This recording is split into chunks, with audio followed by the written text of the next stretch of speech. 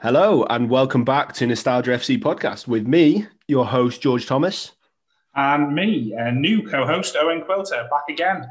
Yeah, now there is a reason that Owen is co-host and not Drew today, and that is because Drew is actually the guest of this podcast. Before anyone worries about where Drew is and decides to click off the podcast, thought I'd get that in pretty quick. Okay, so even though Drew's not here, it's the same principles to the Nostalgia FC podcast, where we'll delve deep into the recesses of football history and obscure football players. Each week we'll get on a guest who will give us their favourite 11, their super sub, their manager, their kit and their stadium. And as we've already mentioned, this week's guest is Drew, so let's get him right on.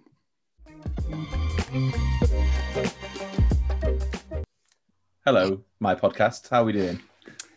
Yeah, this is weird, isn't it? Yeah. So Drew, do you want to tell us what you do, who you support? Well, I host a very popular podcast called Nostalgia FC. Wow. I also founded it with my co-host, who's above me for the first time. I'm always at the top, now I'm at the bottom. Yeah. It's all weird. It's all very odd. Yes, I am a massive Liverpool fan, as you are well aware at this point, and obviously a massive Wales fan. There we go. That's me. Right. Let's cut all the bullshit. Let's get right into it because you know what we're doing here. I didn't mean your bullshit. I just meant I don't have to explain anything to you. Is this what the real guests feel like? Jeez. You know how all this works, Drew, because you came up with it. So let's start with your formation. What formation have you chosen? Well, even though I came up with the concept has stressed me out very much.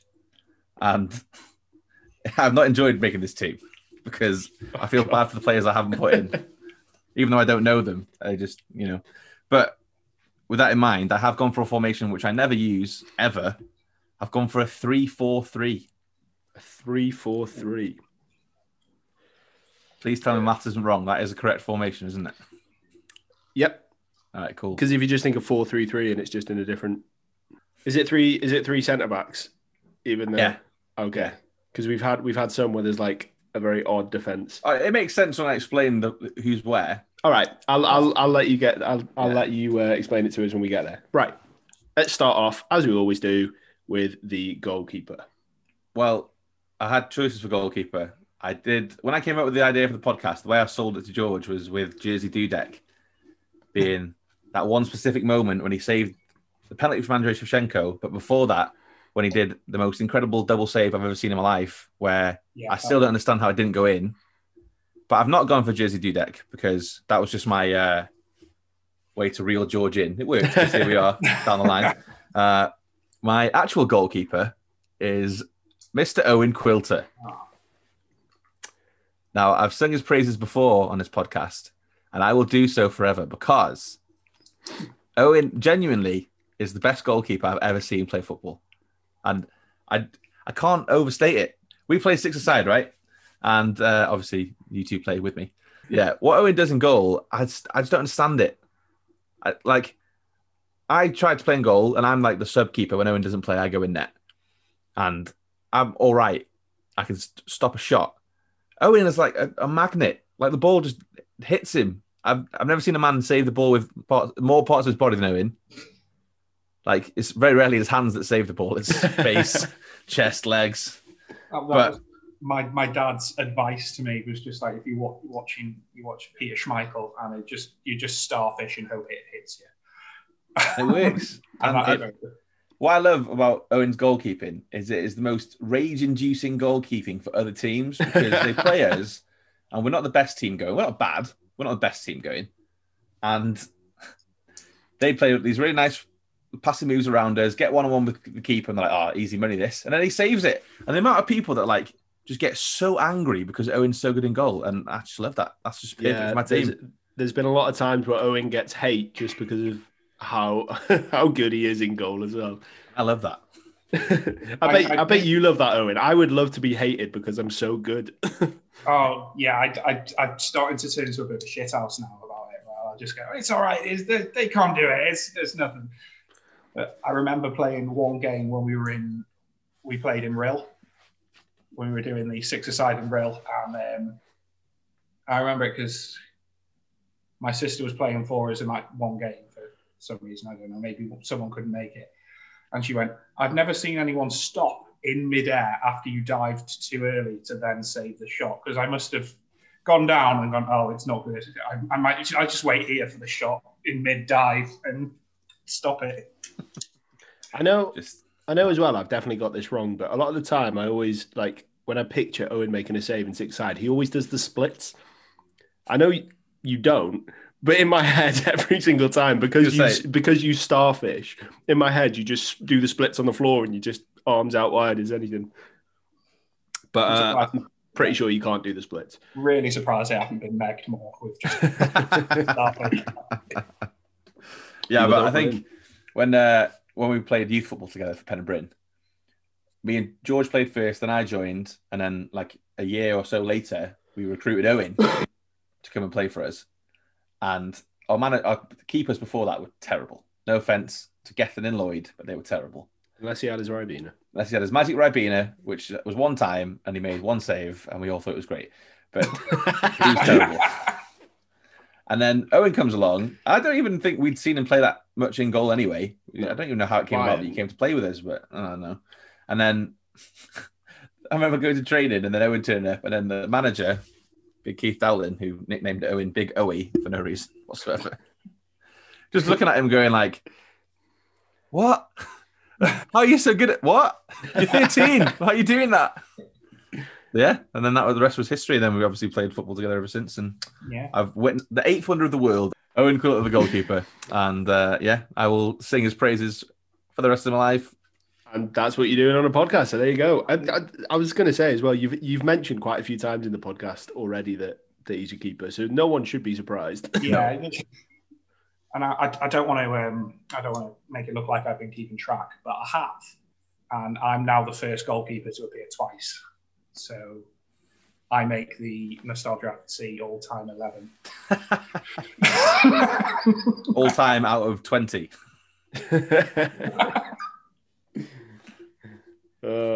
Well, there's your keeper, and what a keeper it is. I was about to say sat next to me, but you're not. You're in a completely different country. But don't break the fourth wall. He could be. Yeah. High five. There you go. Right, let's move on into your defence. So it's, I'm assuming 3 centre-backs, like you said. Yeah. So we're starting right side or left side first? We're going to go left side. Cool. Start left side. It is the Great Dane himself, Daniel Agger. Terrifying looking man. What a man. I really liked Daniel Agger when I watched him at Liverpool. I thought he was really good. Yeah. Well, you'll like him until I tell the first story about him, and then maybe not so much. Yeah.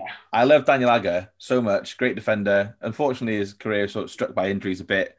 Only played 175 times for Liverpool over quite a few years, but played a lot for Denmark, scored 9 goals for Liverpool, and one of those goals was an absolute screamer against West Ham, where he just gets the ball from defence, strolls into midfield. West Ham players are like, what's he going to do? And then he just smashes one, top bins with his left foot, and honestly, one of the best goals I've ever seen. And yeah, Daniel Agger, just love him. Gave his all for the shirt. He's got MYA, NYWY, WA. You'll never walk alone. Across his knuckles. He just loves Liverpool. Retired at the age of 31, so I was gutted about that, to be honest. I thought he could have done a lot more, but an amazing servant for Liverpool, and I loved him. Still do. Yeah, he was there for quite a while, wasn't he? Yeah, he just had a lot of injuries. Like, he kept doing his ankles and his knees, and just a lot of injuries. A lot of poor management when he was around. Lost his place to Mamadou Sakho. That says a lot, doesn't it? From that does say a lot. Era of Agger, Thomas Vermaelen, like those sort of defenders that could have been world beaters if they weren't so injury prone. Yeah, absolutely. Well, Daniel Agger, when he was coming towards the end of his Liverpool career, was linked with Barcelona before they signed Thomas Vermaelen, actually. So I think that's a very good comparison, yeah. Just loved him. Loved Daniel Agger. I think he's just a really nice fella. Don't know why Liverpool have a good connection with Danish players with like Jan Molby and Daniel Agger. And Christian Poulsen was absolutely wank, so let's not talk about him. I love as well that he played for, is it Brøndby? Brøndby, yeah. You pronounce it, Danish yeah. side. So he played for them, came to you, and then was just like, right, I'm going to go back to them. It was just like almost like a little break in between his Brøndby career. He was just like, just go to Liverpool, why not? Little break, join one of the biggest clubs in the world, and then nip back to Denmark for the last part of my career. But yeah, like I said, I'm tired at 31, which is a shame. That's actually a running theme in my defence. Yeah. 11 goals for Denmark. Quite a few goals for a centre-back. Yeah. Yeah, he played a lot of games for Denmark as well. Obviously, 75 appearances for Denmark. Yeah, very good player. Very good. Serving to Denmark. Good ball playing defender as well. Yeah, big fan of Denmark. Oh, Did he play in the same defence as Skirtle? He did. They were a partnership for a while, and then That's a terrifying defence.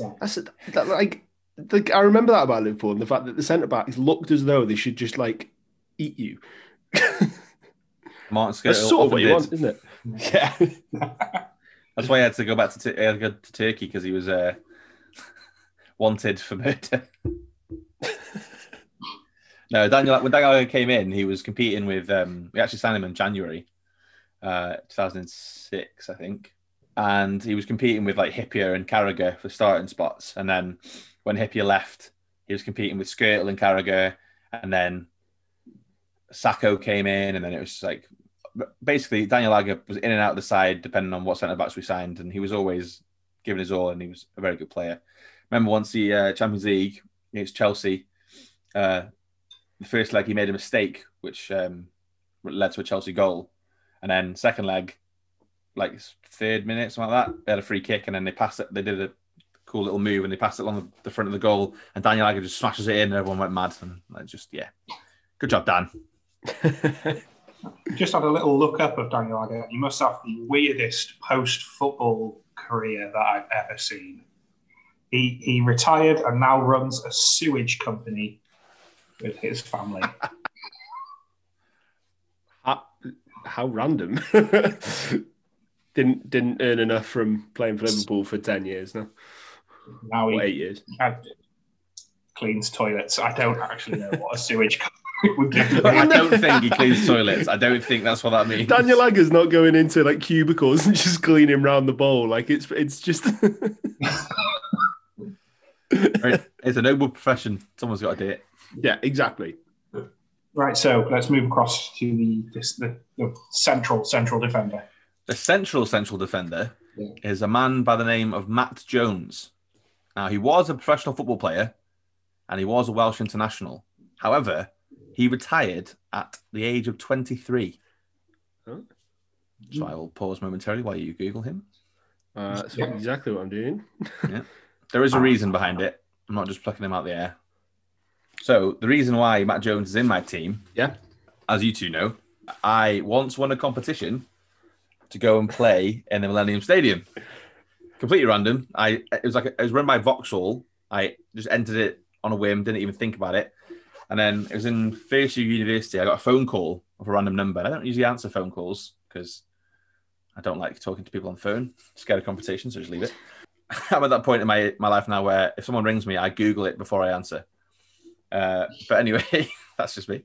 I answered my phone, and this woman was like, "Hi, it's Susan from Vauxhall. I'm just wondering, have you checked your emails recently?" And I was like, "No, sorry, haven't." She was like, "I think you probably should." And I was like, "Okay, cool." So I checked my emails, and I'd won the competition to go down to Cardiff and play in the Principality Stadium. So yeah, I went down. Me and my dad and former guest Darrad went down, and basically they had 4 former professionals. 2 of them were the managers. 2 of them played on the pitch with us. We all got the full Wales kit. I had the full Wales home kit, and the away team had the away kit at the time. And we played a full 90-minute match at the Millennium Stadium, as it was then. And yeah, it was one of those incredible experiences of my life. And Matt Jones played on my team. He was a professional football player that played on my team. The other team had former Norwich striker Iwan Roberts, and the managers were, the away side had Kevin Radcliffe, and we had Mickey Thomas. So yeah, and they did a whole like DVD coverage. So I've got all the videos of me playing, highlights of me playing on the Millennium Stadium pitch. We got to obviously meet the players, play with them. I used the home dressing room in the Millennium Stadium, which is incredible. And yeah, I will be forever jealous of you. For that. Just as a random thing that like I just so lucky that I answered my phone at one time. Otherwise, I wouldn't have done it because it was literally like 3 days after I answered that phone call, I went down to Cardiff. So just absolutely incredible experience. And Matt Jones was a really nice fella. He ended up putting himself at centre back. I don't think he played centre back in his career, but he. I've got midfielder on when we played the Millennium. He put himself at centre back, and so did Ewan Roberts for no reason whatsoever. I don't know why he did that. And then it was just an amazing experience. I think my team lost in the end, but it wasn't about that. It was just the experience. I was going to say that experience. It does. You don't really care what the score is, do you? And it was just incredible. Like the whole experience as a whole, just something I'll never forget, and one of the best days of my life, really. Because have you ever watched that back all the time? Yeah. I've seen the DVD of it. Sure? Yeah, I was going to say I haven't seen it. Pretty sure there's a video of you missing a couple of sitters on that. Yes. I was going to come up with that. Oh, God damn you, going. So I did miss a header from a corner right on my head. Missed it. I then tried to dummy from left back. I wasn't playing left back, but the ball's coming out. I tried to dummy it. The player behind me completely read it, and then they went up and scored. But I did produce one of the best crosses of my life. And you can hear Mickey Thomas in the background shouting, "What a ball!" And then the guy missed it. So I still remember his name as well. Dimitri Izafallas. I don't know why I remember his name, but he missed a sitter. Dimitri Izafallas. Yep. Wow. And he missed the sitter that I set him up for, and I was gutted. And then... Come on, Dimitri. I know, right? And then the highlight of it was... and this is actually on the highlights, which is quite nice. I get the ball on the edge of the box, and I dribble it round former professional football player Ewan Roberts, and then I almost score. But for some reason, their team had an actual goalkeeper, whereas our team had a fan. Their team, they couldn't... Obviously, one of their competition winners wasn't a goalkeeper, so they just got some lad from a local football club, and he was really good. So, yeah, but hell of an experience. And Matt Jones was a really nice fella, and he was, like, talking to us a lot before the game, and just, like... Because even though it's a nothing game, it was so nerve-wracking, because you're going out, and it was really funny, because obviously we go onto the pitch, and we all line up, and... they do it all, like they play the anthem and everyone, it's incredible. And obviously, there's only family and friends there in one part of the stand, so there's very few people. But then on the other side, there's loads of Chinese tourists doing the tour of the stadium. Some of them waving up to the fans, like they think they're watching Wales play Wales. Just great. Randomly doing a tour during the middle of a game. Yeah, incredible stuff. So good. That really was one of the best experiences of my life. So Matt Jones is in for that reason. What was it for? Was it just Vauxhall? It was called Vauxhall's Big Pitch. They did it on a lot of pitches, and I just happened to enter the Wales one. You had to say why you love Wales, your first Wales football in memory, and then something else. And I also, from that, got 2 tickets to Wales-Serbia. And we went down, and obviously since then I hadn't seen any of the lads from the game, and we were all sat in a row, so that was pretty cool. Oh, that's cool. Yeah. So that was really cool. And then Wales lost 3-0 to Serbia. But it was Gareth Bale's first game after he signed for Madrid. So there you go. Ah.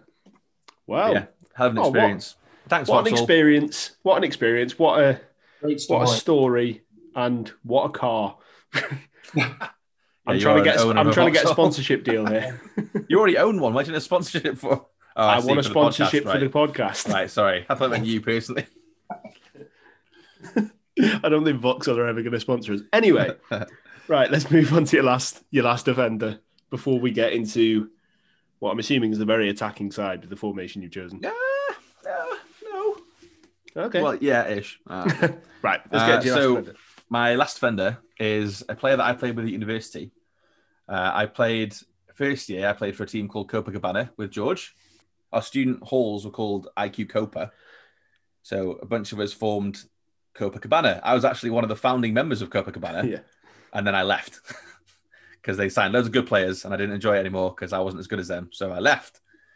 I left to join a team full of sports journalists called Sporting Journalistico FC. Great name. We wore purple. It was fantastic. And one of the players was a lad from Carlisle called Tom Lewis. Or, I still don't know why, his nickname was Claude. I think it was something about him either looking French or something. I can't remember either, but yeah, Claude. Yeah, so Claude is my. He was mostly a right back, but he did play centre back occasionally. He's only a small lad, but I've never seen anyone put it in more than this lad. So he was only little, quite a spindly little guy, but the heart on him, he would put massive challenges in. He'd get up in people's grills. He was always shouting. I just love playing with him. And then you get off the pitch and he's like the nicest person you ever meet. It's like really like just unassuming guy, just really nice. And yeah, so Tom Lewis, Claude, playing for Sporting Journalistico on a Wednesday afternoon. Everyone's hungover because Tuesday is the best night out in Preston. Yeah. And everyone was hungover. Well, yeah. And we go and we play. And Claude was just a great right back. Great servant to that club. Played with him for 2 years, and he never missed a game. And I remember once getting absolutely like scythed down, and he'd done his leg in, and then he just got up and carried on playing. And he was literally hobbling around the side of the pitch. I think he wasn't crying, but like tears in his eyes, and he's still just there putting it about. Yeah, love him. A great lad, and a great player to play with. You so always he's in my defense. You always have those players, don't you, that are like quiet and unassuming off the pitch, and then as soon as the whistle goes, like they're fully like on it, and they get aggressive, and they'll fight anyone when they're on the pitch, sort of thing. He is that. Fair enough. Yeah, I feel like because I'm like the least. I hate confrontation, anything like that. As soon as I'm on a football pitch, love it. It's weird. Yeah, great player and great lad. So I thoroughly enjoy playing with him. So he is in my defence. Yeah, shout out Claude. The unassuming one with starting the fact I wasn't that here, George James Van Roost. Yeah, I almost got murdered. That's the thing. Final whistle went, and I went back to being myself, and like there was a guy like gunning for me, and it was like, right, get in the car. Anyway, wow, what a defence as well. Lovely little defence, lovely stories in there as well. And then behind them, my co-host Owen. Go on, Owen. Don't sound so enthusiastic about that. My co-host Owen. I think he's just excited he can't get sacked this week. Yeah. I'll still do it. I mean, yeah, he'll host it himself and still be the guest. Well, there's one player I'm going to pick, and if George mentions something about that player, then he's off. I know exactly what it is. Yeah. So, into the midfield, are we going to start in the central midfield? Are they wing backs? Are they wide midfielders? So it's sort of a diamond, in a way. Drew it up wrong. So there's going to be a defensive mid, 2 centre mids, and then 1 attacking mid. So not a wide diamond, like a narrow diamond. This is an odd formation. Well, my theory is with the 3 at the back, they're going to cover the space, and then one of the CDM will drop in, like Liverpool do, and they end up having 3 centre-backs, but this time they'll have 4.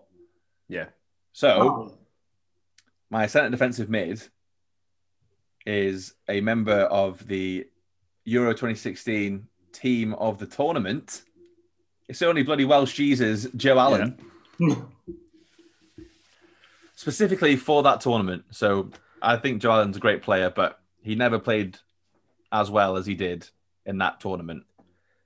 I feel like that's got to be said for most of them as well. Yeah, I mean, Ramsey and Bale, they played better than that, but true.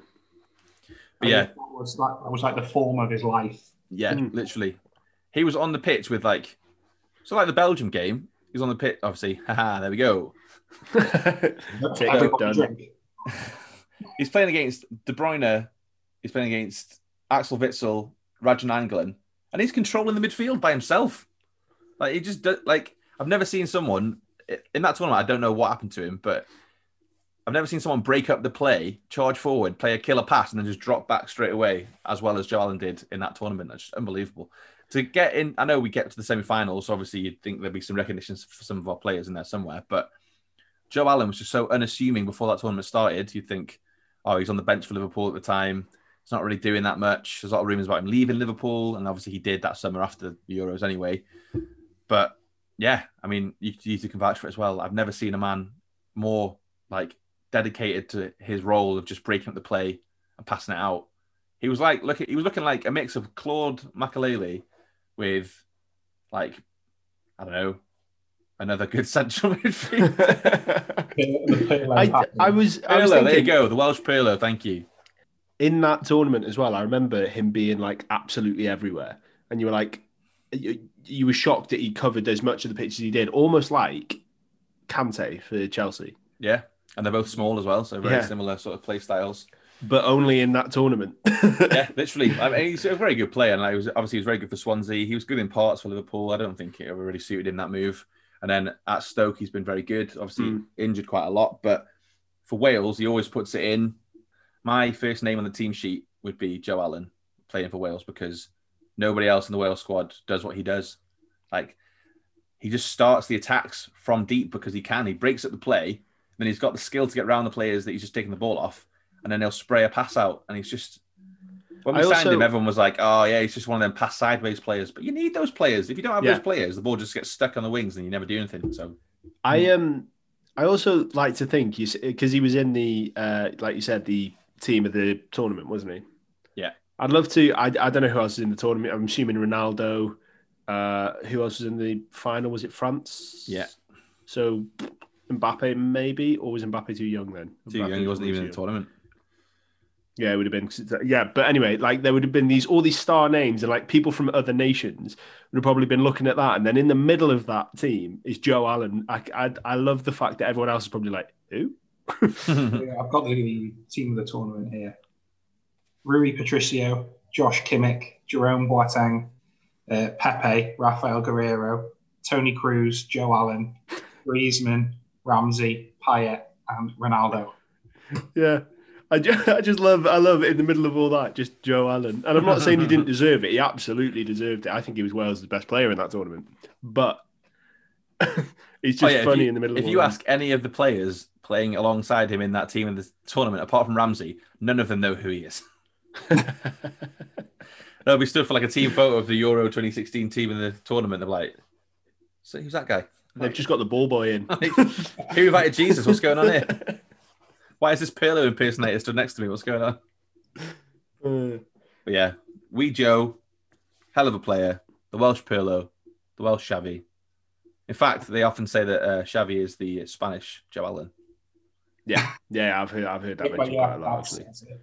Yeah. Another link back to the podcast. 2 appearances for Wrexham. There you go. I did not know that. Not gonna lie. 2 appearances for Wrexham on loan with 1 goal. Why only 2? That's really weird.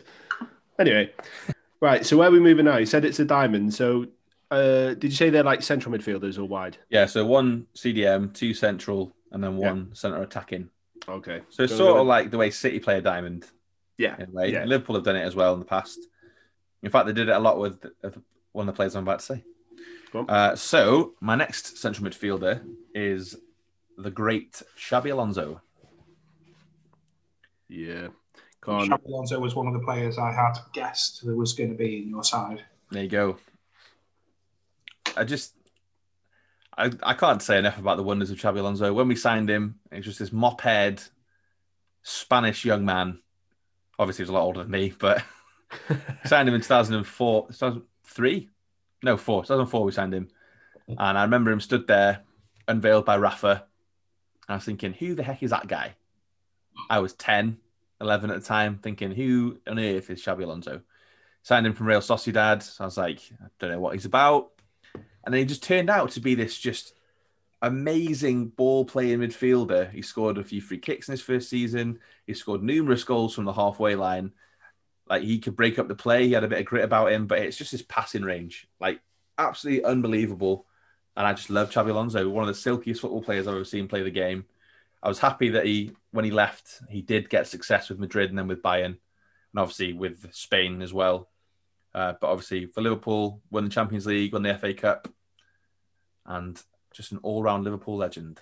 It's got to be, because I know you mentioned the teams he played for there, and like his resume is incredible. Liverpool, Madrid, and Bayern. He's got to be one of the most underrated midfielders of all time, in my opinion. Like, and this is hard to say especially when it's about a Liverpool player, but he was such a good player, like so good to watch, so like entertaining to watch. And like I say, he played for 3 of the biggest teams in the world. Yeah. And you don't really hear anyone talk about him now. No, I think it's because his style of play was so understated. Like he Yeah. did pop up with the occasional goal, but he wasn't From the halfway line. exactly. Yeah, but he wasn't exactly scoring like 20 goals a season. You know, he was scoring 2 or 3 a season, and maybe he didn't even get that many assists because he had sort of like the pre-assist where he was just pinging the balls and then just unbelievable. The assist to the assist. That's it. Go, Harry. Fuck off, Harry. But yeah, Xabi Alonso just an absolute legend, and like he didn't play for Liverpool for that long because stupid managers thought, oh yeah, we'll sell Xabi Alonso and buy Alberto Aquilani. What an absolute travesty that was. But yeah, Alonso, absolute legend. I loved him. I still love him. And I'd still have him playing now if I had the choice. But yeah, love him. He did all the simple stuff that people don't think about. He did that really well. Absolutely. His favourite moment in Liverpool shit for me, apart from the penalty in the Champions League final, and this is just a bit of a innocuous one, really. We played Arsenal in that same season, and we won 2-1, and it was a last-minute goal from Neil Mellor that won the game. Great goal. If you've never seen it, go check it out. It's a great goal. But the first goal, so Arsenal went 1-0 up with Patrick Vieira. It was a really nice, like, intricate passing goal. And then Liverpool equalised with Xabi Alonso, and it was like a nice little Gerrard through ball. Then Alonso just like side foots it from the edge of the box, goes top bins. And then Xabi Alonso does this amazing little heel kick celebration, which I then adopted as my own celebration. Is that where you got it from? Yeah. I had no idea that's where you got that from. There you go. Xabi Alonso does a little heel click, fist in the air, and then towards the Anfield Road end. Just loved it, and I copied it forever since then. I can just never do it as well as him. A young Drew watching the celebration being like, oh. I've been on the hunt for a celebration for a while, so I was like, oh, that's the one. I was never doing a front flip, so I had to do something relatively easy. You are the king of the quiz, so let's have a quiz. Who has more Liverpool appearances between Daniel Agger and Xabi Alonso? I would say Daniel Agger. He does, yes. Only 143 appearances for Alonso. Yeah, he also had a lot of injuries, which is a shame. Yeah. Yeah, he would have been right. Don't come at me with quiz facts on my own podcast, Quilter. He is even though my house. Even though he's at the bottom of this, I'm pretty sure he's still host. We can still kick you out. You're both going off and doing the rest of it by myself. Okay, right. The midfielder next to Xabi Alonso, unless you've put him as your attacking midfielder, I'm pretty sure everyone is going to be able to get who this is. It is Frank I can't even say it. No. It is the one and only Steven Gerrard. Now, I know he's been mentioned a few times on the podcast, so I've narrowed it down to a specific era of Gerrard greatness. And that is when he was playing alongside Fernando Torres. Okay. Yeah, the link between Torres and Gerrard is like something I've never seen. It's like they were literally inside each other's heads. Like the runs they were making, no other player was even thinking about it, and Torres and Gerrard had already done it. I was like, wow, how are they doing this? I remember a game against Newcastle where they both scored a couple of goals, and Gerrard was just peak of his powers, just like outside of the boot, through ball. Torres gets it, pings him back, and then just Gerrard with the follow through just smashes it, top bins. Just, yeah. Obviously, Steven Gerrard is my favourite football player of all time, as it would be the same with many, many Liverpool fans, because for a long time we were very bad.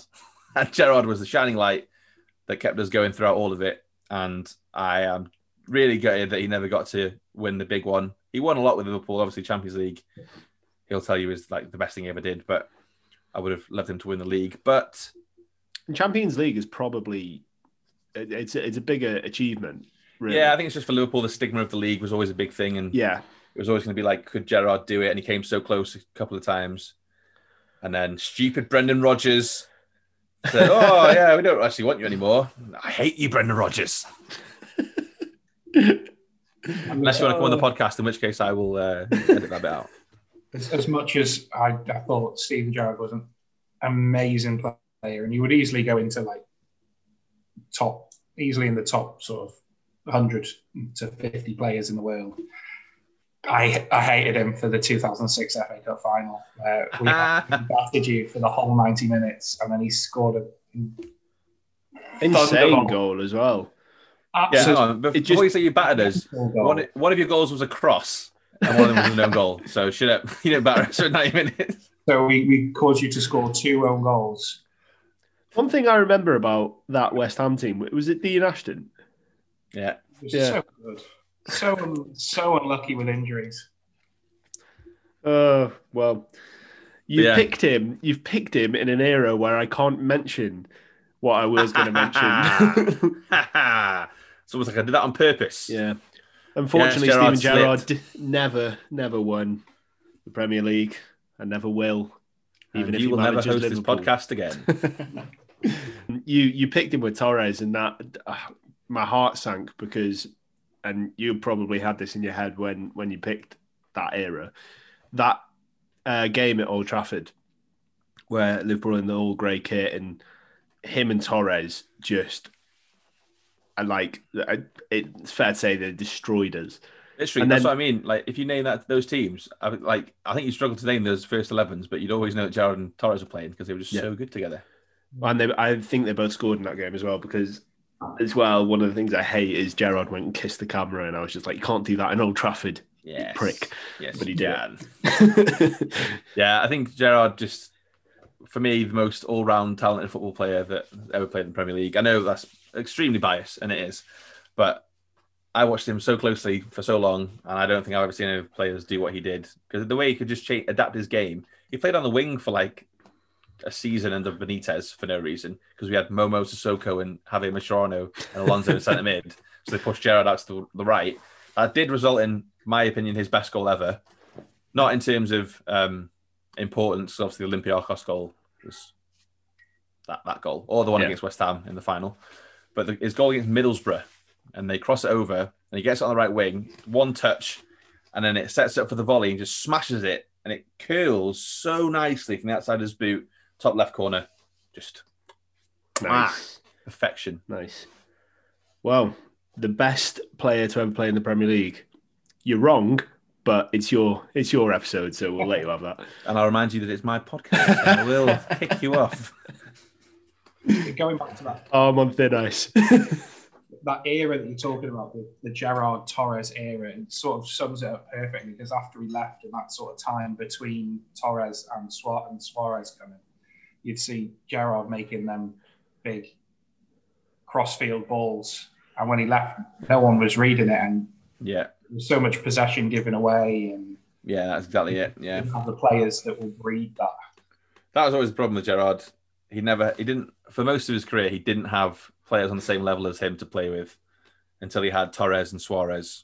And then it was obviously they were on a level with him. But before that, apart from Alonso, maybe he didn't have that many world-class players around him, which was tough to watch, to be honest. Not so much when I was a kid, because I just thought, hey, it's just football. When I look back, I'm like, we could have done a lot more if we'd got better players at the time. But do you think he'd fit into Klopp's Liverpool? Absolutely, yeah. Yeah. Like I said, because he can adapt his game to do anything. Like, he was playing right back on the Champions League final when we won. Steve Finnan went off injured, and then Steven Gerrard had cramp, so they just whacked him at right back for the extra time. If you ever watch those game highlights in full, extra time, you don't see Steven Gerrard touch the ball because he's injured and he doesn't do much. He just stays on the pitch just to make up the numbers. Wow. Yeah. What a servant that is. There you go. Well, yeah. As much as you can joke about it with Steven Gerrard, fantastic player, incredible player.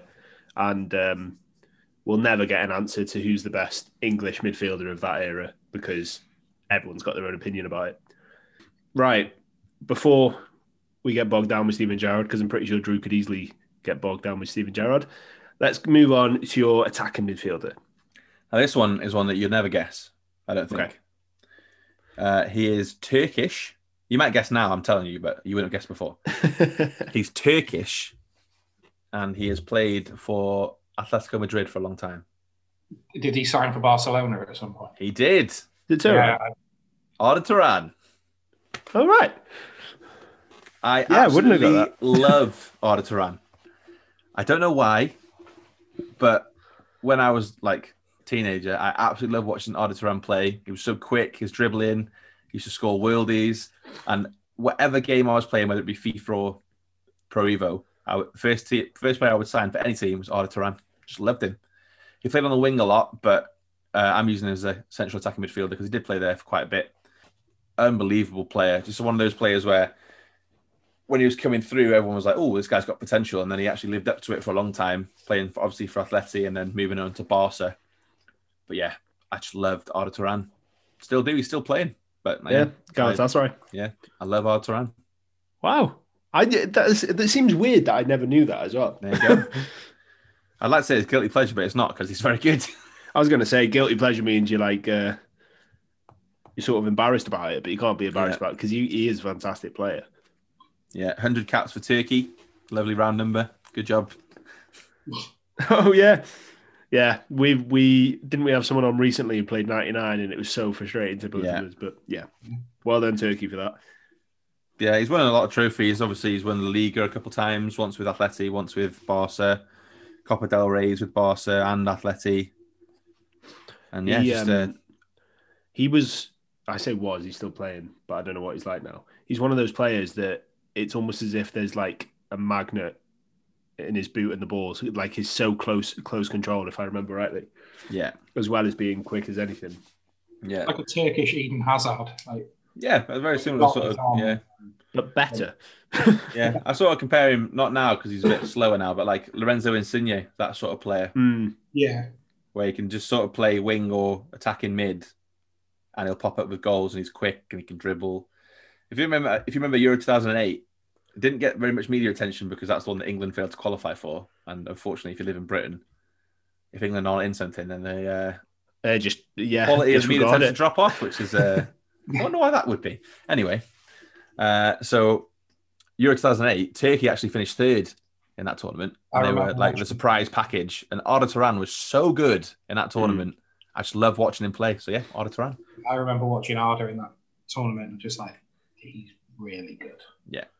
It's just surprisingly, because like Turkey obviously have had some great players along the years, but not so much in the public eye sort of thing. You know what I mean? Like they're not like household names, Turkish players. And Arda Turan was just, loved him. Something else about him. Obviously, he's back at Galatasaray now. He started his career at Galatasaray. He got the captain's armband at 21 years old. I can't imagine many players at that age being captain of, and Galatasaray aren't like a small team; they're big side. Like, so he must have that leadership about him as well. Oh. Yeah, terrific player, and I love him. Wow, that's a little reveal on this podcast. I didn't know you. 2008, he was ranked 8th in the 100 best young players in the world. There you go. It's a nice little start. Yeah, if you think like 2008 is how long ago? 13 years ago. So he was like what? 20, 21. I thought you said 30 years ago. I was like, what? The year is 2040. I was like, lockdown's gone on longer than I thought. Right. We're now on COVID 43. Oh, but right. Before I get depressed with that thought, because I can imagine it happening, let's move on to your front three. Is it 2 wingers and a striker, or is it? Yeah, cool. Yes. Which side do you want to start? We're going to start on the right-hand side. Cool, right-hand side. Is a Liverpool player, but maybe not a Liverpool player you might be thinking, because I could have gone Mo Salah. I could have gone. That's what I was thinking. Obviously, it wasn't who I was thinking. Well, I was thinking more obscure. You were thinking Maxi Rodriguez? I was thinking Maxi Rodriguez. Well, we had this conversation one time and I said he would be in. I lied. You've doubled. To be fair, I didn't lie on purpose. I just remembered another player I liked more.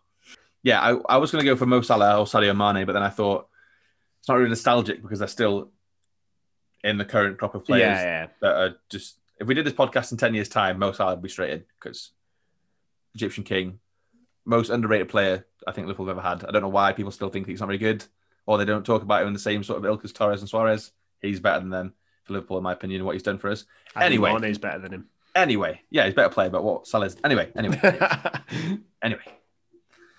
So I've gone for a Liverpool player that only played for Liverpool 77 times. But he scored some of the most crucial goals and some of the best goals I've ever seen, and I absolutely loved him. And he was signed on the same day as Xabi Alonso. Ooh. Any guesses? I remember Xabi Alonso in a photo, like holding up, how they used to do it. They don't really do it anymore. Holding up the shirt, and someone else was with him with Rafa Benitez, but I can't remember who it was. And they're all wearing bootcut jeans. Is it Harry Kuehl? It's not Harry Kuehl, no. No. Oh. He is the same nationality as Xabi Alonso. Why have I not? I can only think of one Spanish winger that's played for Liverpool. And if it's Albert Riera, it's just not going there. Go on. Put us out of misery. It is Luis Garcia. Oh. Scorer of the ghost goal that got us into the Champions League final. Yes, it did cross the line, Jose Mourinho. And just when we first signed him and Alonso had a bit more of a slow start because his style. Well, it seemed like he had more of a slow start because of his style of play. But Garcia was just like this attacking flair that we've not had, or in my opinion, not had for years. And just seeing this little guy, he's only small, just dancing around players, doing nice little skills, great crosses. Not really a conventional winger in the sense that he wasn't always going to stick to the wing. He tends to drift in quite a lot. I didn't think of him. I was thinking he was more of a striker. Yeah, but he was a winger for the most part. He played in the wing for Liverpool. He's now a Liverpool ambassador. He loved his time at Liverpool so much that he does a lot for Liverpool now. Obviously, we signed him from Barcelona, where he didn't really do that much. When he played for Liverpool, he was so good. And I'll take you back to one goal and one goal only. Champions League quarter-final, the year we won it, 2005. And we're playing Juventus. And the starting lineup has Anthony Letalek in it. Now, I don't suppose you know who that is. Yeah, I've played FIFA 2004. There you go. Owen still plays FIFA 2004. Anthony Letalek was signed alongside his cousin, Florent Silema Pongol. Neither of them particularly good for Liverpool. Pongol had a few decent goals in his time, and then he somehow went to Atleti and became really good. Anyway, ball goes over the top. Letalek heads it back towards the sort of 3/4 way up the pitch. And then Luis Garcia just runs onto it with a ferocious volley that dips over Buffon and then runs into the corner, stuck in his thumb. Just iconic moment. One of the best goals I've seen. And I remember me and my dad sat on the couch watching that game because I remember it. I don't know why I remember this specifically, but Scott Carson had to play in goal because Dudek was injured. Don't know why. It was his debut for Liverpool. And yeah, we had like a bit of a makeshift team because had a few injuries. Sammy Hippier had scored the first goal. And then Luis Garcia, just with his unbelievable volley, which essentially took us through into the semi-final, where then he scored the ghost goal against Chelsea that put us through to the final, and we obviously ended up winning it. So all I'm saying is Luis Garcia single-handedly won Liverpool Champions League that year. A big statement.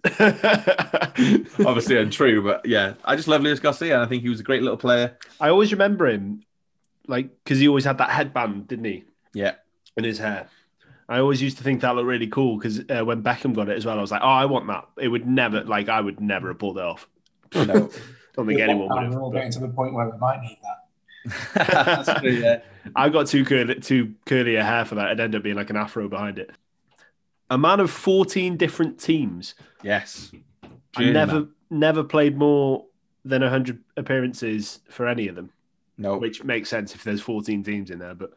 Yeah, wow. He ended up going to Australia, Mexico, Greece, India. He played for Kolkata. Atletico Kolkata, yeah. Yeah. But yeah, just an all-round great guy.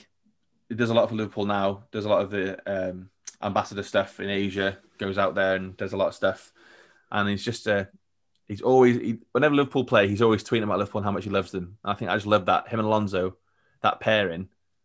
It was actually my screensaver on my desktop when I was 12 or however old I was when they signed. It was just Benitez stood with Alonso and Luis Garcia in their jeans holding up a Liverpool scarf at Anfield. The most 2004 or whatever year it was looking photo in the world. Jeans. Yeah.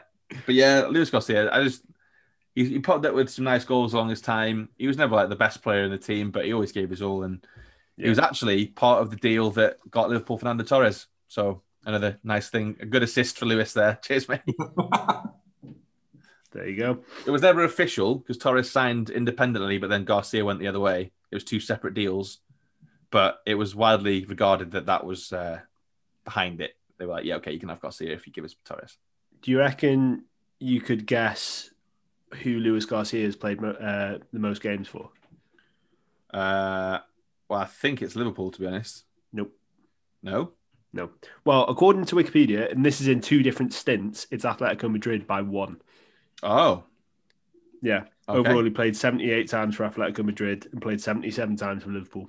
Well, there you go. But that's in 2 different stints, so I don't know if you count that. So obviously, he's played for big teams as well. I think he played like 20 times for Spain, so never really did it much on the international stage. But... And 5 times for Catalonia. Yeah. Just a really nice guy. Really liked him. Yeah. No, I remember him, and I remember him being a very sort of skillful player. I don't remember him being as short as he was. Yeah, he's tiny. Yeah. The pre-Juan Mata. Probably a bit more pace than Juan Mata, though. Probably. He wasn't particularly quick, to be honest. Was he not? No. Fair. Right. Where do you want to go? Left wing or striker? We're going to go left wing, and you two are absolutely going to love this choice. I promise you two are going to absolutely love it. Right. It's either you're being truthful and I know who it is, or you're trolling. Right, who do you think it is? Gareth Bale. No. Oh. Now, again, I was going to put Gareth Bale in, but he's annoying me at the moment, so he's not coming in. Stop smiling, Gareth. Just play football. God damn it. Yeah. Oh, and obviously, I've waxed lyrical about Gareth Bale, and on another day, he would be in this team. But he's not my favourite player of all time. I love him very, very much, but for my favourite 11 of all time, he doesn't make it in. This guy is for a moment. 1 goal in one tournament. Okay. The 3 of us were together with our friend Andy at my parents' house. I think I know. Oh, okay. Yeah. And the ball comes through. First game of the 2010 World Cup. Just before we're doing our exams. Very hard time in our lives. And Mexico were playing South Africa to open the tournament. The ball comes through. And with one of the best goals I've ever seen, Shifwi Shabalala bangs it in, runs into the corner, and the whole of South Africa team just do that little dance on the sideline. The greatest celebration in World Cup history. Finally. Yeah. You know what? That goal popped up on my Twitter feed like 4 days ago. Just unbelievable. Yeah. Unbelievable. I genuinely tried to find a Shabalala South Africa shirt to buy when I put in my team about a month ago. I tried to buy it, I couldn't find it, but yeah. That goal just brings back so many memories. Like, obviously, it was a time in our lives where we were like, 16 years old? Yeah. And yeah, that's unbelievable. That's the most I've ever like sat down and watched a World Cup as well. You know, like every single game. Like you say, we all went round to yours to watch the opening game. Weren't expecting to see one of the greatest goals in World Cup history. The worst players in World Cup. Yeah. It was insane, wasn't it? I think did it end 1-1? It ended 1-1, yeah. But that game in particular, it just brings back a lot of good memories for me, and I think it's because I think we'd finished our exams actually, or in the middle maybe. But I have a feeling we'd finished them, and that meant we were off in the daytime. Yeah, and obviously all our parents were at work and whatever. So you both know my dad very well. Yep, he's much better now, but he was quite a strict man back in the day. He's calmed down a bit now, probably because I've moved out, and so is my sister. That's probably calmed him down quite a lot. But I wonder why. I'm such a nice guy. I don't know why. I'm never sarcastic or anything. But I just distinctly remember my dad saying to me, if the lads come round, you watch it in the back room. You don't watch it in the front room. Don't want them to go in the nice room. So obviously we all crammed into the front room. Drinks, snacks, everything we weren't allowed in that room. We were all crammed in there. And then I remember just sat there watching it, and then the goal goes in, and the 4 of us 2 and Andy, just going absolutely mad, like going around the living room, like, come on, Shifwi. Yeah. And then forever, since then, I just loved Shifwi Shabalala. And like you said, I think he played for Kaizer Chiefs, Orlando Pirates. He played for one of the South African teams and was never very good. But that one goal, that one moment, to mean so much to the nation of South Africa and African teams in the first African World Cup. In that African World Cup, just obviously meant so much to so many people. And then just takes you back to a moment, you know what I mean? Like, you just, as soon as you see it, you hear, and then the commentator says something like, Bafana. And I was like, what are you on about? Yeah, like you say, that brings back so many memories because we watched so many of those games, didn't we? Yeah. And that World Cup, and then once we finished watching the games, you just go down to Penchmile Park and just try and recreate the goal. Yeah, just play football and whatever. Oh, one of the best summers ever. But that World Cup could have been so much better if it wasn't for those stupid vuvuzelas. Oh, it's horrible listening to them throughout a whole game. And then, what was the ball called? The Jabalani.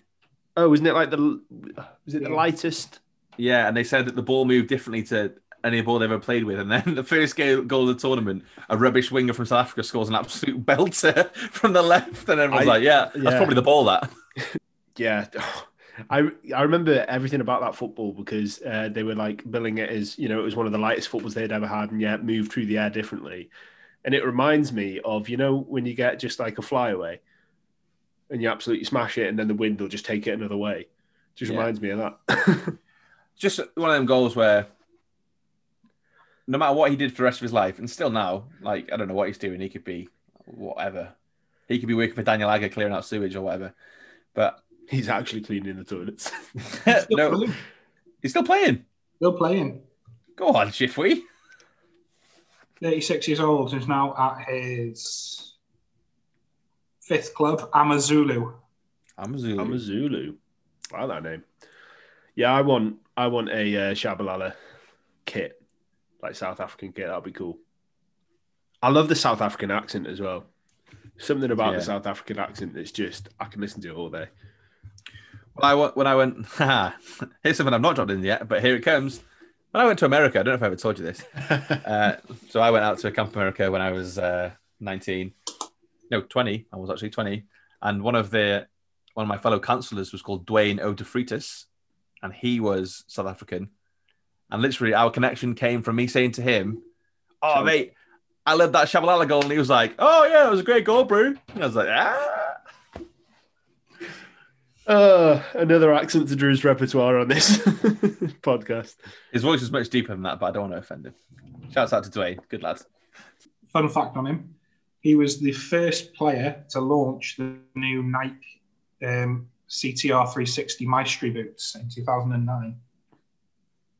There you go. Him and Cesc Fabregas were the first players wearing those boots. So Nike saw it coming, didn't they? Good job, Nike. Yeah. That's the year before he scored the goal. They were like, "All right, give you these rockets." I think I know who your striker is. I don't think you do. Okay. So it is Dutch international. Oh, Liverpool legend, scorer of a hat-trick, the shittest hat-trick you've ever seen in your life against Manchester United, which is all down to Suarez doing all the work, and then he just tapped it in. It is Dirk Kuyt. Yeah. I love that man. I'm going to be honest, I thought it was really good. Right, going back to FIFA 2004, I managed to sign him for $500,000. He always had a knack for scoring against West Ham, actually. I know I shouldn't like him, but he was. I just loved watching him play. Yeah, very likable player though. Yeah, just a cool guy. Yeah, he's obviously he played a lot of games for Liverpool, 208 games, but only scored 51 goals. So he wasn't a great goal scorer, but he played with the greats. He played with Torres. He played with Crouch. He played with Jibril Cisse for like 10 games. But he is Jibril Cisse known as one of the greats in Liverpool? No. if his legs weren't made of glass, maybe. But Dirk Kuyt, just an honorary Scouser in every sense of the word. He loved it. As soon as he walked in the door, he was just right for the club. Like he was like that sort of workman kind of striker. He went a long time without scoring goals for. I had like 11-month periods without scoring for Liverpool, but when he did score, he scored great goals. Scored very important goals. He scored in the Champions League final. We lost that final to AC, but he did score in it in like the 91st minute. Scored in the Carling Cup final against Cardiff when we won. But what I loved the most about him was when he played against Everton. There, as a game against Everton, he hated playing Everton. He loved it. Yeah, he hated them. He scored a penalty in the game, but in the same game, he 2-foot drop kicked someone. I don't know who it was, and he gets away with it. It's the worst challenge I've ever seen in my life. He literally 2-foot catapults himself towards someone. There's a picture of it somewhere. and he didn't get sent off, and then he scores the winning penalty, and then straight to the Everton fans like that. Just love him. Just love Dirk Kuyt. Yeah, I wished him all the success, and when he left us, I was devastated. I remember signing him. I had I don't know if you remember the disgusting Liverpool shirt, and it was white with one half was green. Oh yeah, no, I do remember. Yeah, and for some reason the lettering on the back was red. It was horrible. I had it obviously, and yeah, Kuyt on the back. I had Dirk Kuyt on the back, and I just loved Dirk Kuyt. I think he was a great player. I think he's one of them sort of loyal players where even if you're not playing him, if you just give him 2 minutes, he'll come on, he'll give his all. He scored very crucial goals, very integral part of the squad for a long time. And then I was just so happy for him because obviously we signed him from Feyenoord, and then I think he went to Turkey after he left us. Left Fenerbahce. Yeah, and then he ended up going back to Feyenoord, and then he won the league title with Feyenoord for their first time in a very long time, and he was a crucial part of it. He scored a hat-trick on the day they sealed the title. Nice. And it's just one of the moments where I watched that video and I genuinely had like a lump in my throat, just so emotional because he was such a nice guy and such a. From what I remember, he was a proper team player as well. Absolutely. Like a lot of players will do things for themselves and things like that, but not him. He was very much, and like you say, he was an honorary Scouser. He knew to hate Everton, obviously, clearly, and United. I remember a game against United where he scored a hat trick. Yeah, and they measured out the distance. And it wasn't even 6 yards if you put the distance between with each goal. Well, literally, I'll talk you through every goal now because it's hilarious, right? So, first goal, Luis Suarez, and I think it was his debut, literally dribbles around 3 United defenders on the left, and then it's going in. It is going in. Dirk Kuyt smashes it on the line. It's literally going in. If it had gone in, it would have been one of the best goals of Suarez's career. Oh, maybe he's not a team player then. Dirk Kuyt was like, nope, I'm having that one. Cheers. Second one. For some reason, United defender decides not to head it, and it drops Dirk Kuyt right on the edge of inside the box. Sorry, and just taps it in. And the third one, free kick, Edwin van der Sar parries it, and then Dirk Kuyt was literally on hand just to tap it in. So literally, like, as Owen said, around about 5 yards for the 3 goals combined in total. Yeah, yeah. And I think this was only Liverpool hat trick as well. So that's lovely. Nice little link back to the 2010 World Cup as well. He was runner up, not. Yeah. Yeah, I don't know how crucial he was to that Netherlands side, but yeah, he always played well for Holland because that was the Holland team that played really nice football the whole time and then got to the final and thought, right, let's kick them. Yeah, is that one where De Jong? When De Jong tried to murder my beloved Xabi Alonso, what a bastard! Yeah, like a kung fu kick to the chest that was mad and got away with it. Yeah, because Howard Webb was the ref, wasn't he? And he was like, yeah. Trying to keep control of the game. Howard, someone's just tried to murder Xabi Alonso. And on your point about playing for teams with amazing names, Quick Boys. Dirk Kuyt started and ended his career with Quick Boys. Yes. They're the main rivals for Young Boys. Are they actually? Or have you just made that up? Just made that up. There's actually Old Boys. It's an amateur football club, Quick Boys, in Netherlands. Well, I was going to say, I can't imagine it's a professional football team called Quick Boys. No, I know. It's just weird that he went back to them. That's the kind of guy he is. Good job, Dick. Good lad.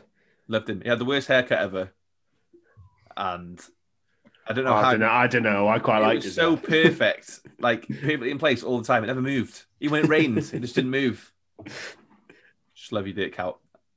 Well, legend. I thought he might be in there, but I thought he might be in there as your sub, which has surprised me. Unless I'm wrong, like tell me if I'm wrong, but he came off the bench a lot, didn't he? Yeah, he did. Yeah. Obviously, like I said, he played with Torres, so you're not kicking him out of the squad, are you? Yeah. Speaking of substitutes, let's move to the super sub. Oh, who's this guy? That's a good little link, isn't it? Look at that link. Whoa! It's after your job, George. He is after my job. It's all right. I can kick him out. I think you've made me host. You need someone to come on and change the game. Yeah. So before I go into my sub, I'm going to quickly give you my honourable mentions, right? There's 3. I know. I reckon I can guess who one is. Go on. Well, one that I thought was going to be in your team is Lucas. Yeah, Lucas. Yeah. If it was between Lucas and Joe Allen. Yeah. So I had to go with Joe Allen. So Lucas, obviously Suarez, Henry was almost in there.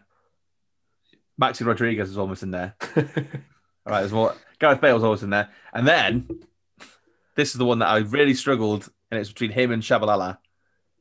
It's Curlon. The seal. With his seal dribble, and he never did anything in his career, and he was terrible. But for that one video of him bouncing the ball on his head, Curlon almost made it in. Just for then that. I thought, an actual goal is better than Curlon bouncing the ball on his head. But anyway, my actual super sub is a current Nottingham Forest player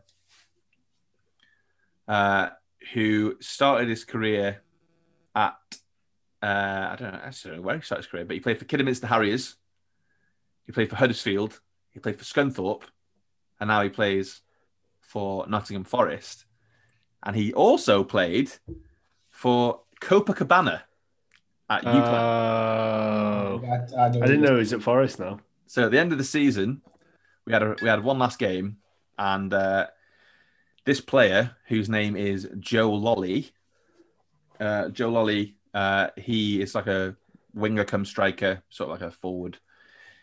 He was playing for UCLan Universities, and he travelled to the Universities World Cup. He was very good. He played for Kidderminster Harriers at the time as well. And he somehow knew someone on our team. So they asked him, "Oh, Joe, do you want a game?" So Joe Lolly came and played with us for Copacabana, and he is the best player that I've ever played on the same pitch with, outfield. Yeah. Not you, Owen. Don't worry, mate. Don't worry. Outfield player. And he was so good. He was running rings around everyone. Obviously, he's playing semi-professional football player at the same time. So I'm amazed he actually played for us. And my claim to fame will always be Joe Lolly scored a goal for Copacabana, and I assisted him. Now, you might think, oh, did you put a nice cross in? No. I completely botched an overhead kick. He headed it in. So the corner comes over. For some reason, I find myself on the edge of the box. The ball's coming away from me. So I think, I'm going to try an overhead kick. It's last game of the season. Why not? So I go up for it. Obviously, my body doesn't move that way. So completely botch it. Ball just goes up in the air, ends up towards the back post, and then Joe Lolly nods it in. So I can say, whether I meant it or not, I have assisted a professional football player who now has played in the Premier League. And an England international. Is he? One appearance for England C. Oh, Jesus Christ. Oh, right. I've got a backup as well that he was not even in a different league, on a different planet to the rest of the players on that pitch. He was so good, like so good. And yeah, I've got to agree, probably the best player I've ever played with. Yeah. He was just so good. And then, like, obviously, when he left uni, he went to play full-time for Kidderminster Harriers. I think he scored the goal of the round in the FA Cup for Kidderminster Harriers. And then he got picked up by Huddersfield when they were in the Championship, got them promoted. And then when they were in the Premiership, they loaned him out to Scunthorpe. And then he went back, and then he went to Forest. And last season, he won Forest Player of the Year. And goal of the season. A very, very good left-footed player, scores worldies. And whenever I always look out for whatever Forest are doing now, because I just want to see Joe Lolly succeed. You could tell him the story, he would not remember it, but that's fine. For me, I remember botching an overhead kick, and he scored a header from it. So yeah, Joe Lolly. No, I reckon he tells people. I once got assisted by the host of Nostalgia FC podcast. Let's get him on. But yeah, Joe Lolly, a great footballer, a nice lad, and I have to put in a professional football player that I played with. So Joe Lolly is my sub. Yeah. You've played with quite a few professional football players. Yes, it turns out I have. That Millennium Stadium appearance as well. Fair enough. Ewan Roberts, Matt Jones, and Joe Lolly. 3 professional football players I played with. Well, we've got your first team, your super sub. We're going to take a little break, and we'll get into your manager, stadium, and kit.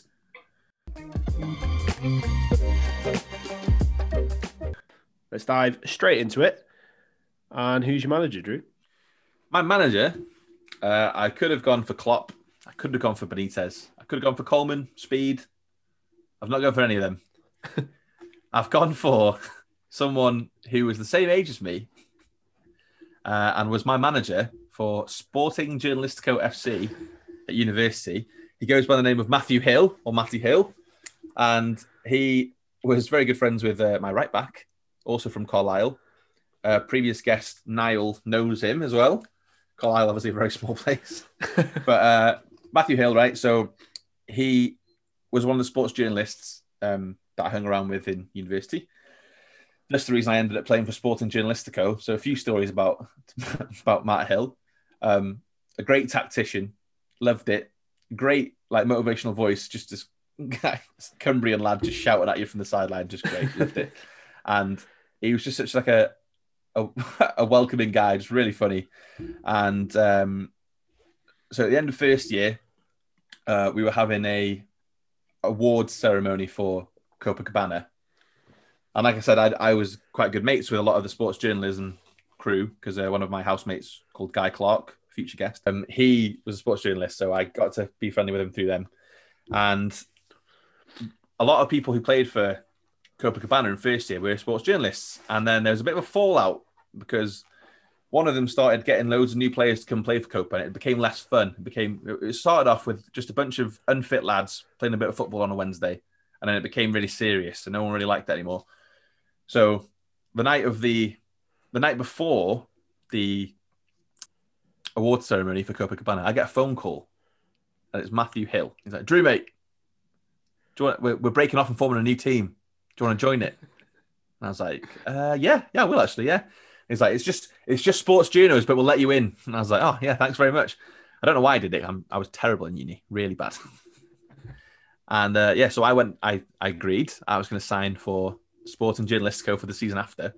And then at the awards ceremony, Matty Hill didn't play, but he was just mates with him. So he came, and then he'd signed like 3 or 4 other players from our team to join his team. And then he was sneakily going around getting people to take pictures of him shaking hands with him so they could announce it on the Sporting Journalistico Twitter feed. Then he poached all these players from the team.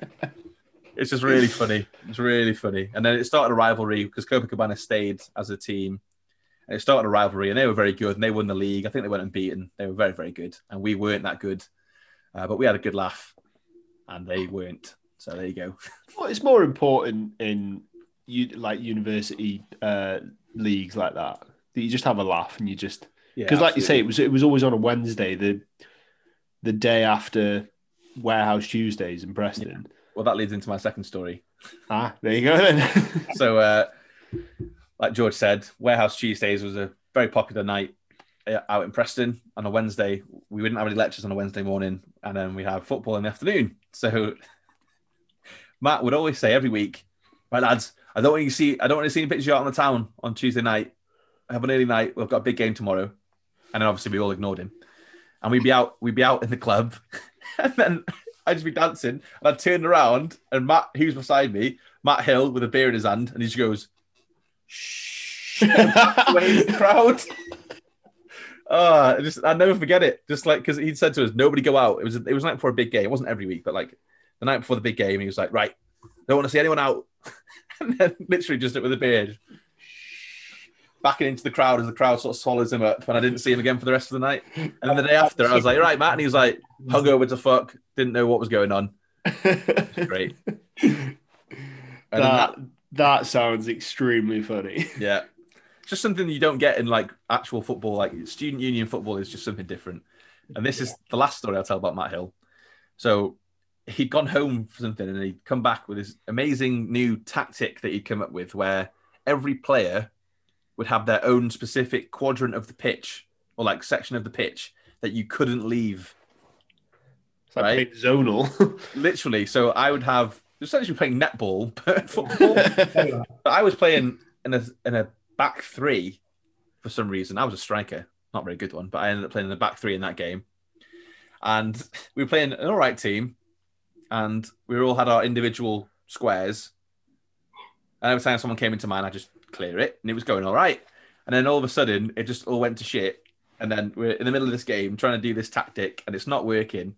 And then as the ball goes over the top, no one chases it because it's no one's square. And then he goes, "Lads, just sack it off. Just sack it off." And I was like, "Oh, what's going on?" And just like, that's the sort of management that you don't get anywhere else, apart from a lad who's the same age as the people he's managing, absolutely hanging from the night before, trying to come up with something magic, and it just doesn't work. And I loved it. Loved Just sack it off. Brilliant. It's so funny. Some of my favorite football memories, like I said, I was terrible in uni. I had like a spell where I had a few good games and I scored a few goals, but I was never particularly good in university. And it was just such a laugh. And I loved playing it every Wednesday. Even though I was never really good, I just loved going on a Wednesday and listening to him bark out orders that made no sense, or like sticking you quadrants and then the ball goes to the top. Sack off your quadrants, sack off your quadrants. I love the fact though that he gave you all quadrants, and then there was an area on the pitch that belonged to no one, which is no man's land. No one goes there. Which sounds like it was quite an important area as well. Yeah, if it went over the top of you guys and no one was there. Yeah, it's just great. I love playing for that team. We had such a laugh. Our goalkeeper was a guy called Ryan Donaldson, Donny, and like he's just such a funny character. It's just a really fun team to play for, and the manager made it even funnier. So, mighty sack it off, Hill. That's it. She just loved it. It was really good, really funny. Anyone better to coach a team of Stevie G, Arda Turan. Especially when I've gone for a formation which isn't necessarily the most conventional one. You need someone like that with his crazy ideas to make it work. Yeah, the quadrants don't really work in your formation. Right. Where is this fabulous team playing, Drew? Well, I had a few options. I could have gone for Deepdale in Preston, spent a lot of time there in university. Moore Park, where I played for the Student Union League teams, which is a rubbish park, but it was fun to play football there. Could have gone for Bryn Puddu, the banana pitch. But as I've said, every time someone mentions it, you have to go for your home ground. So obviously I have picked Anfield. That's understandable. Yeah, it is. Especially when you've got a fair amount of Liverpool players in there. Exactly. I want them all to feel at home. Yeah, nothing. We've said it many times on the podcast before. Nothing like when you walk into the stand and just the pitch sort of is just there in front of you. All the other fans are getting to their seat. There's nothing like it. No. And to be honest, I went a lot when I was a kid. I used to go with my dad. My dad's a big Liverpool fan. My brothers, one of them likes football, one of them doesn't. So we didn't go as a family very often. My mum's a United fan. She claims. We've been over that before. Fred. Yeah, exactly. But so yeah, me and my dad used to go quite a bit, mostly to like midweek games because it was hard to get Premier League tickets. The first Premier League game I went to was a 1-0 defeat to Chelsea on New Year's Day. It later turned out that I had appendicitis whilst at Anfield, so that was good. Didn't enjoy that too much. Blame Chelsea for that. Yeah, Thiago scored. So obviously not the good one, the Chelsea one. And so all I can say is Thiago caused my appendix to burst. So nice one, Thiago. But yeah, I stopped. We actually ended up. We went to about 2010, and we didn't go for about 10 years, about 9 years. Sorry. The last game I never got to see Suarez play for Liverpool. We just could never get tickets. And then when I went to uni and stuff, it was just really hard to find the time. And then we went back. A friend of mine, Ben, managed to start getting tickets. So I went back a few times and it was just incredible. So I finally managed to get myself and my dad a ticket. And we went to watch the opening home game for the season that we won the league, which is great to say that we actually went to see a game in the Premier League the year that we won it. Yeah. So yeah, that's something that I loved. And it was a 4-1 victory against Norwich. The great Divock Origi scored. That's all you need to know. But sitting there with my dad, like growing up, like I said, me and my dad didn't always see eye to eye because I'm taller. No, because I'm very sarcastic and my dad isn't, and we didn't always get on that well. But the football was the one thing that always we could always agree on, and we'd always have a connection over football. So Anfield for me is more than just a football ground. It's somewhere that me and my dad really like. I don't know, just the bond of it, yeah, exactly. And like, I'm not saying if not for Anfield, me and my dad wouldn't like each other, but it's one of them things where I just feel so privileged to be able to share things like that with my dad. Yeah, and Anfield is a great place for me. I've seen some great games. When I started going back, the games I saw was a 5-0 against Watford, a 5-0 against Huddersfield, a 4-1 against Norwich, and then a 5-5 draw with Arsenal that we won on pens.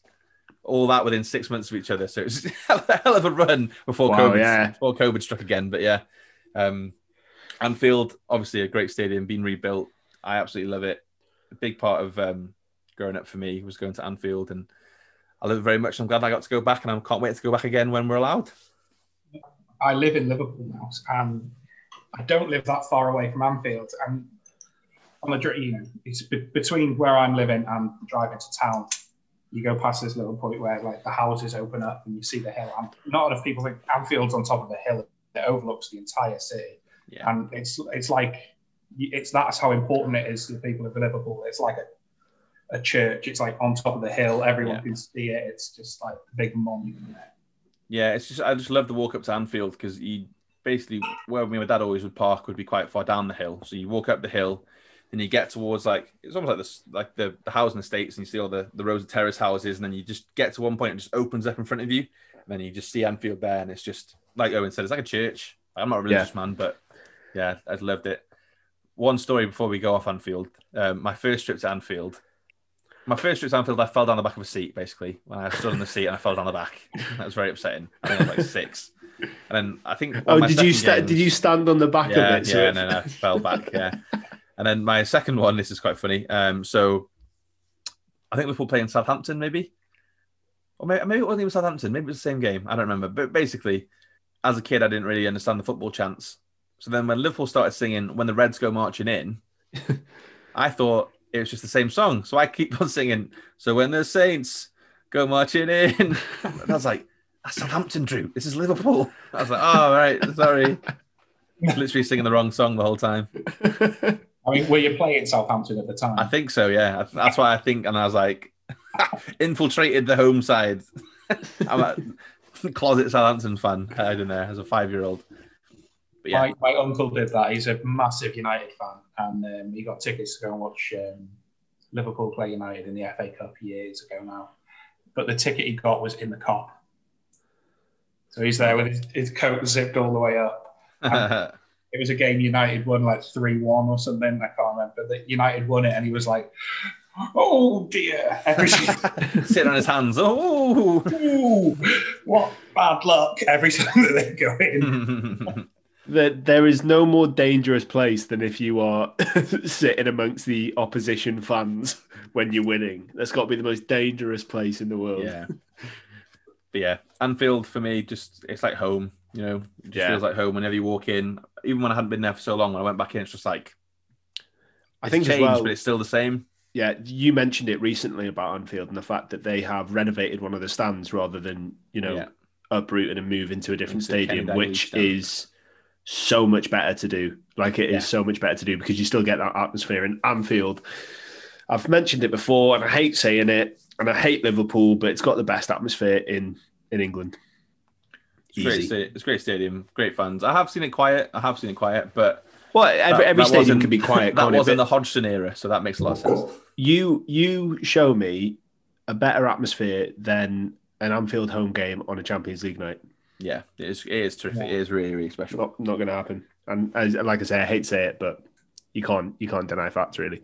No, great stadium, loved it, and yeah, just very special for me and my dad, and just wanted to drop that in there. Me and my dad, obviously, a big part of our bond is from Liverpool and from Anfield, so yeah, it means a lot to me. Cool, that's very nice. Right. So I was going to say, I think there's going to be no surprises for me and Owen, at least, looking at what you're wearing, what the kit's going to be. But obviously people listening to this aren't going to see that until I put a video out. So do you want to tell us? Yes, I am currently wearing my favourite football shirt that I own in terms of look. So this is the 2018 Colombia World Cup shirt. It is yellow. It has red and blue accents on it, and it has black stripes, and it is absolutely gorgeous, and I love it very much. Yeah, it's very nice. I think it's a nice kit. I like that one. Every World Cup, I try and find a shirt that I like and try and get it. So I loved the Colombia shirt already, and then I bought the shirt, and then we did the sweepstake in work, and I got Colombia. Just completely coincidence that I got Colombia after I'd already bought the shirt. And then they got knocked out by England on penalties, which was a shame. But I really enjoyed rooting for Colombia in that tournament because obviously when the World Cup happens and Wales aren't in it, We get to my pick. I usually support the team that England are playing, but I thought this time I'd actually support a team, so I chose Colombia because of their kit, and then I really enjoyed it. And then they actually played England, which was great. And then people accused me of just doing it because they were playing England, which is half true. And then they lost, which is a shame. But I loved rooting for the Colombians. They're a good bunch of lads. And I was in a shirt. Weatherspoons in London during that game. I was at home by myself, luckily. I wasn't out and about with my Colombia shirt on. Yeah, when the Weatherspoons I was in during that England-Colombia game was very aggressive. I didn't show that I was Welsh in any way. I didn't want to. It was an extremely aggressive, and there was a lot of angry England fans in there. Yeah, but yeah, it is this Colombia shirt. I love it very much, and I've got a vast collection of football shirts, as you may have noticed, as I wear a different one every podcast. But this is a third of my favourite, and actually one of the most recent ones I have. So yeah, big fan. Is that the one? I don't think it is. I think it's the World Cup before that. James Rodriguez. Yeah, no, that was the World Cup before. Yeah, because that won the Puskas Award, I think. Yeah, that was the 2014 World Cup, wasn't it? Yeah, what a goal that was. That's the one that got him a transfer from Monaco to Madrid. Yep, and then didn't really perform as well as they'd hoped. And then went to Bayern, and then now it's at Everton. Unlucky. And he injured his testicle at Everton, which I still can't get over. It really makes me laugh. Couldn't play for about 2 games. Did he injure his own, or did someone else injure it? I don't know. I don't want to know. I don't know how he did it, but I know he injured his testicle. When your assistant manager is Duncan Ferguson, nothing's off the table. Yeah, it's true. Right. Well, this bit's going to be weird. We're going to take you back through your team. So if there are any last-minute substitutions or changes you want to make, now's your chance. Well, I don't know. It's too late now. Yeah. The other guests don't get to change anything. So. Yes, they do. Yes, they do. We say that every time. I think we might not have said that when you were on. It's been a long time. Yeah. You were 20 episodes ago. It's your old news. You've gone for a 3-1-2-1-3 formation. Very, very left field choice there. Did I do that? It was a 3-4-3, but if you're going with the diamond, then yeah, I guess. Yeah, right. Got you. So in goal, we've got me, Owen Quilter. On the right side of the defensive three, we've got Tom Claude Lewis from your time at university. In central defence, we've got ex-Leeds, Leicester and Wales player Matt Jones, who you played with when you won a competition with Vauxhall. And on the left side, we have Liverpool legend Daniel Agger. Yeah. Vauxhall, what a great car. Holding midfield in the midfield 4 is Joe Allen for his 2016 Euros campaign. Fantastic player. The 2 central midfielders are Xabi Alonso and Steven Gerrard, and we've seen what they can do together. They won in Champions League together, so there's no arguing with that one. And then your attacking midfield, Arda Turan, his absolute fantastic dribbling, skill, speed, everything. Moving on to the attacking trio. On the right side of the attacking wing, we have Liverpool's star and star of Champions Leagues aplenty, Luis Garcia. In centre forward position, we have the scourge of Everton, Dirk Kuyt. Yes. And on the other side, we have Bafana's very own Chifui Shabalala for the absolute thunderbolt he scored in the 2010 World Cup. Hero. Coming off the bench when we're short on, games not going your way, you've got Nottingham Forest player Joe Lolly, who's your claim to fame is you set him up once in a game of football playing at university.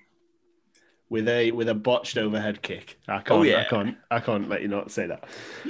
All right, the manager of this team is Matty Hill for managing Sports Journalisticos while you were at university. Many funny stories in there. The stadium is, of course, Anfield, and we went quite a lot into why.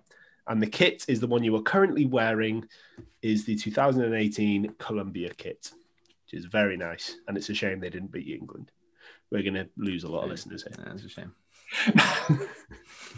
Well, getting those are Colombian ones, though. Yeah. Well, that's your team and the backroom staff. All that's left to do is to name your team. It is the name that I always name my ultimate team. Until this year, actually, I changed it. But it is CSKA Gela. CSKA Gela. There you go. Very nice. Obviously named after the great town that born and raised in. And then CSKA, because why not? Why not? Brilliant. Usually at this point, we'd say thank you for having you on, but you are going to stay with us. Yes, I'm now going to regain control of my own podcast for the wrap up. But before we do that, there's another little break.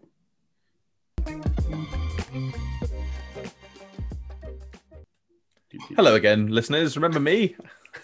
It's host me now. I'm not the guest anymore. Oh, cool. So, what a team, eh? What a great team. A lovely guest. Really nice fella. Handsome too. Needs a haircut. Don't we all at the moment? So, obviously, usually we go through the whole team. We won't this time because we've just been through it. And this is a bit of a bumper episode because you want to hear from the hosts, right? George's will be the same. So, I'm going to ask you two a question. Best player, worst player in that team? Right. So, best player, I'm probably the best player. Say that again? I know who he wants us to pick the best player. And I'm probably going to pick that player as the best player. I'm going to pick his midfield partner as a player. Oh, you picking Alonso? Yeah, I just think he just did all those little things. He was just so understated that it just, goes under the radar for it.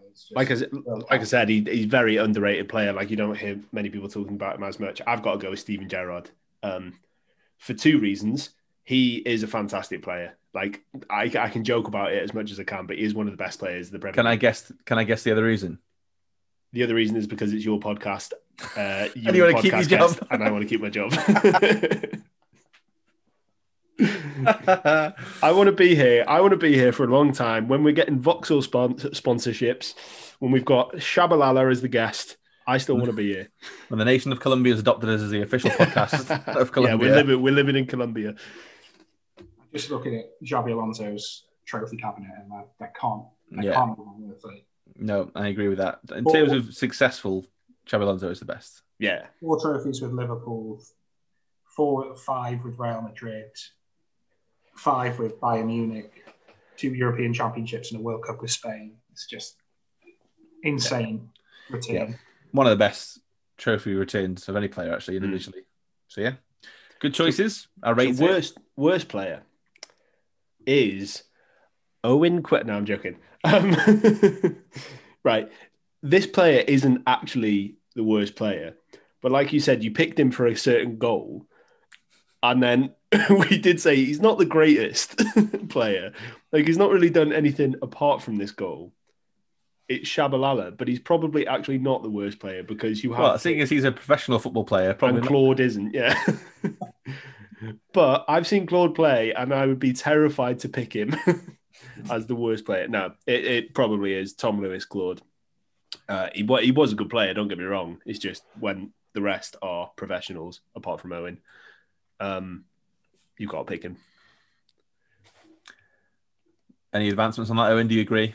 Yeah, I've got to agree. I've never seen Claude play, so I'd have to go with me. Well, I won't allow that. So no, you can't have you. No, I'll go with your judgment and say. Is your best player Steven Gerrard? Yeah. Because he is the best player. But... That's why I didn't pick Suarez and stuff like that, so there'd be no debate. No, Steven Gerrard for me. Obviously, generational talent, one of the best players of all time in any country, and Captain Fantastic. Love him very much. So there we go. What an episode. Some great stories. Lovely guest. You can check him out if you listen to Nostalgia FC Pod every other week. You have just plugged our podcast on our podcast. That's meta. Yeah. Right, yeah. That's how you get it. I'm trying to plant myself in people's brains. They're like, oh, nostalgia, that sounds good. Yeah, let's go follow that. Oh wait. Yeah. So as always, we will point you in the direction. I'll get my actual host cap back on now. So as always, we will point in the directions of our social media channels: Facebook, Twitter, Instagram, all under the handle @Nostalgia FC Pod. You can send us an email at what address, George? nostalgiafcpod@gmail.com. Yes. We have yet to receive an email, so you can if you want. Actually, Oh, you're going to be very disappointed. From the Google team. Thank you for Welcome to verifying. Thank you for verifying your TikTok account with us. Check your Google account privacy settings, and your Google account is now live. Thanks, There Google. are 3 emails. That is big time. TikTok and Google. Anyway, So yeah, if you want to send an actual email rather than those ones, check us out on socials. We share exclusive content from the podcast, some stories that didn't make it in. George makes some lovely little videos that you can watch and enjoy. Do little interactive quizzes, and we give you little sneak previews of podcast episodes to come as well. So yeah, thanks again for listening. Remember, if you want to leave us a rating or a review, please do so. It does help us get into the algorithms of different podcast providers. So do us a favor. And we will see you next week. All we have to do is thank today's special guest host, Owen Quilter. yeah, thanks, Owen. Thank you for having me again. I enjoy it every time. I don't know if we mention it on the podcast, and I'm going to say it. The shirt you're wearing is. That is actually literally the first thing we said. Was that right? I don't know if I was recording though. That's the only thing. I see. Right. It's interesting. We'll put it that way. 2020-21 Peshara special shirt. So during the first lockdown in Italy. Special is definitely the word I would use. Yeah. Yeah. During the first definitely. lockdown in Italy, Peshara had a competition to keep all kids and entertained while they were all locked down. They said, design a football shirt for us, and whoever wins, we're going to wear that for our pre-season tour for this season. So this was designed by 6-year-old Luigi. On the back here on the toilet, it just says "Bye, Luigi." Luigi, don't quit your day job, mate. Yeah, I know you're 6, but he's don't quit 6. don't quit your day job. Mascara if they put him to work at age 6. Right. All that's left for us to say is, and this is weird because he's still here, that was Drew Hollins-Roberts delivering CSKA Gala, and what a team it was. And what a team it was. What a team it was.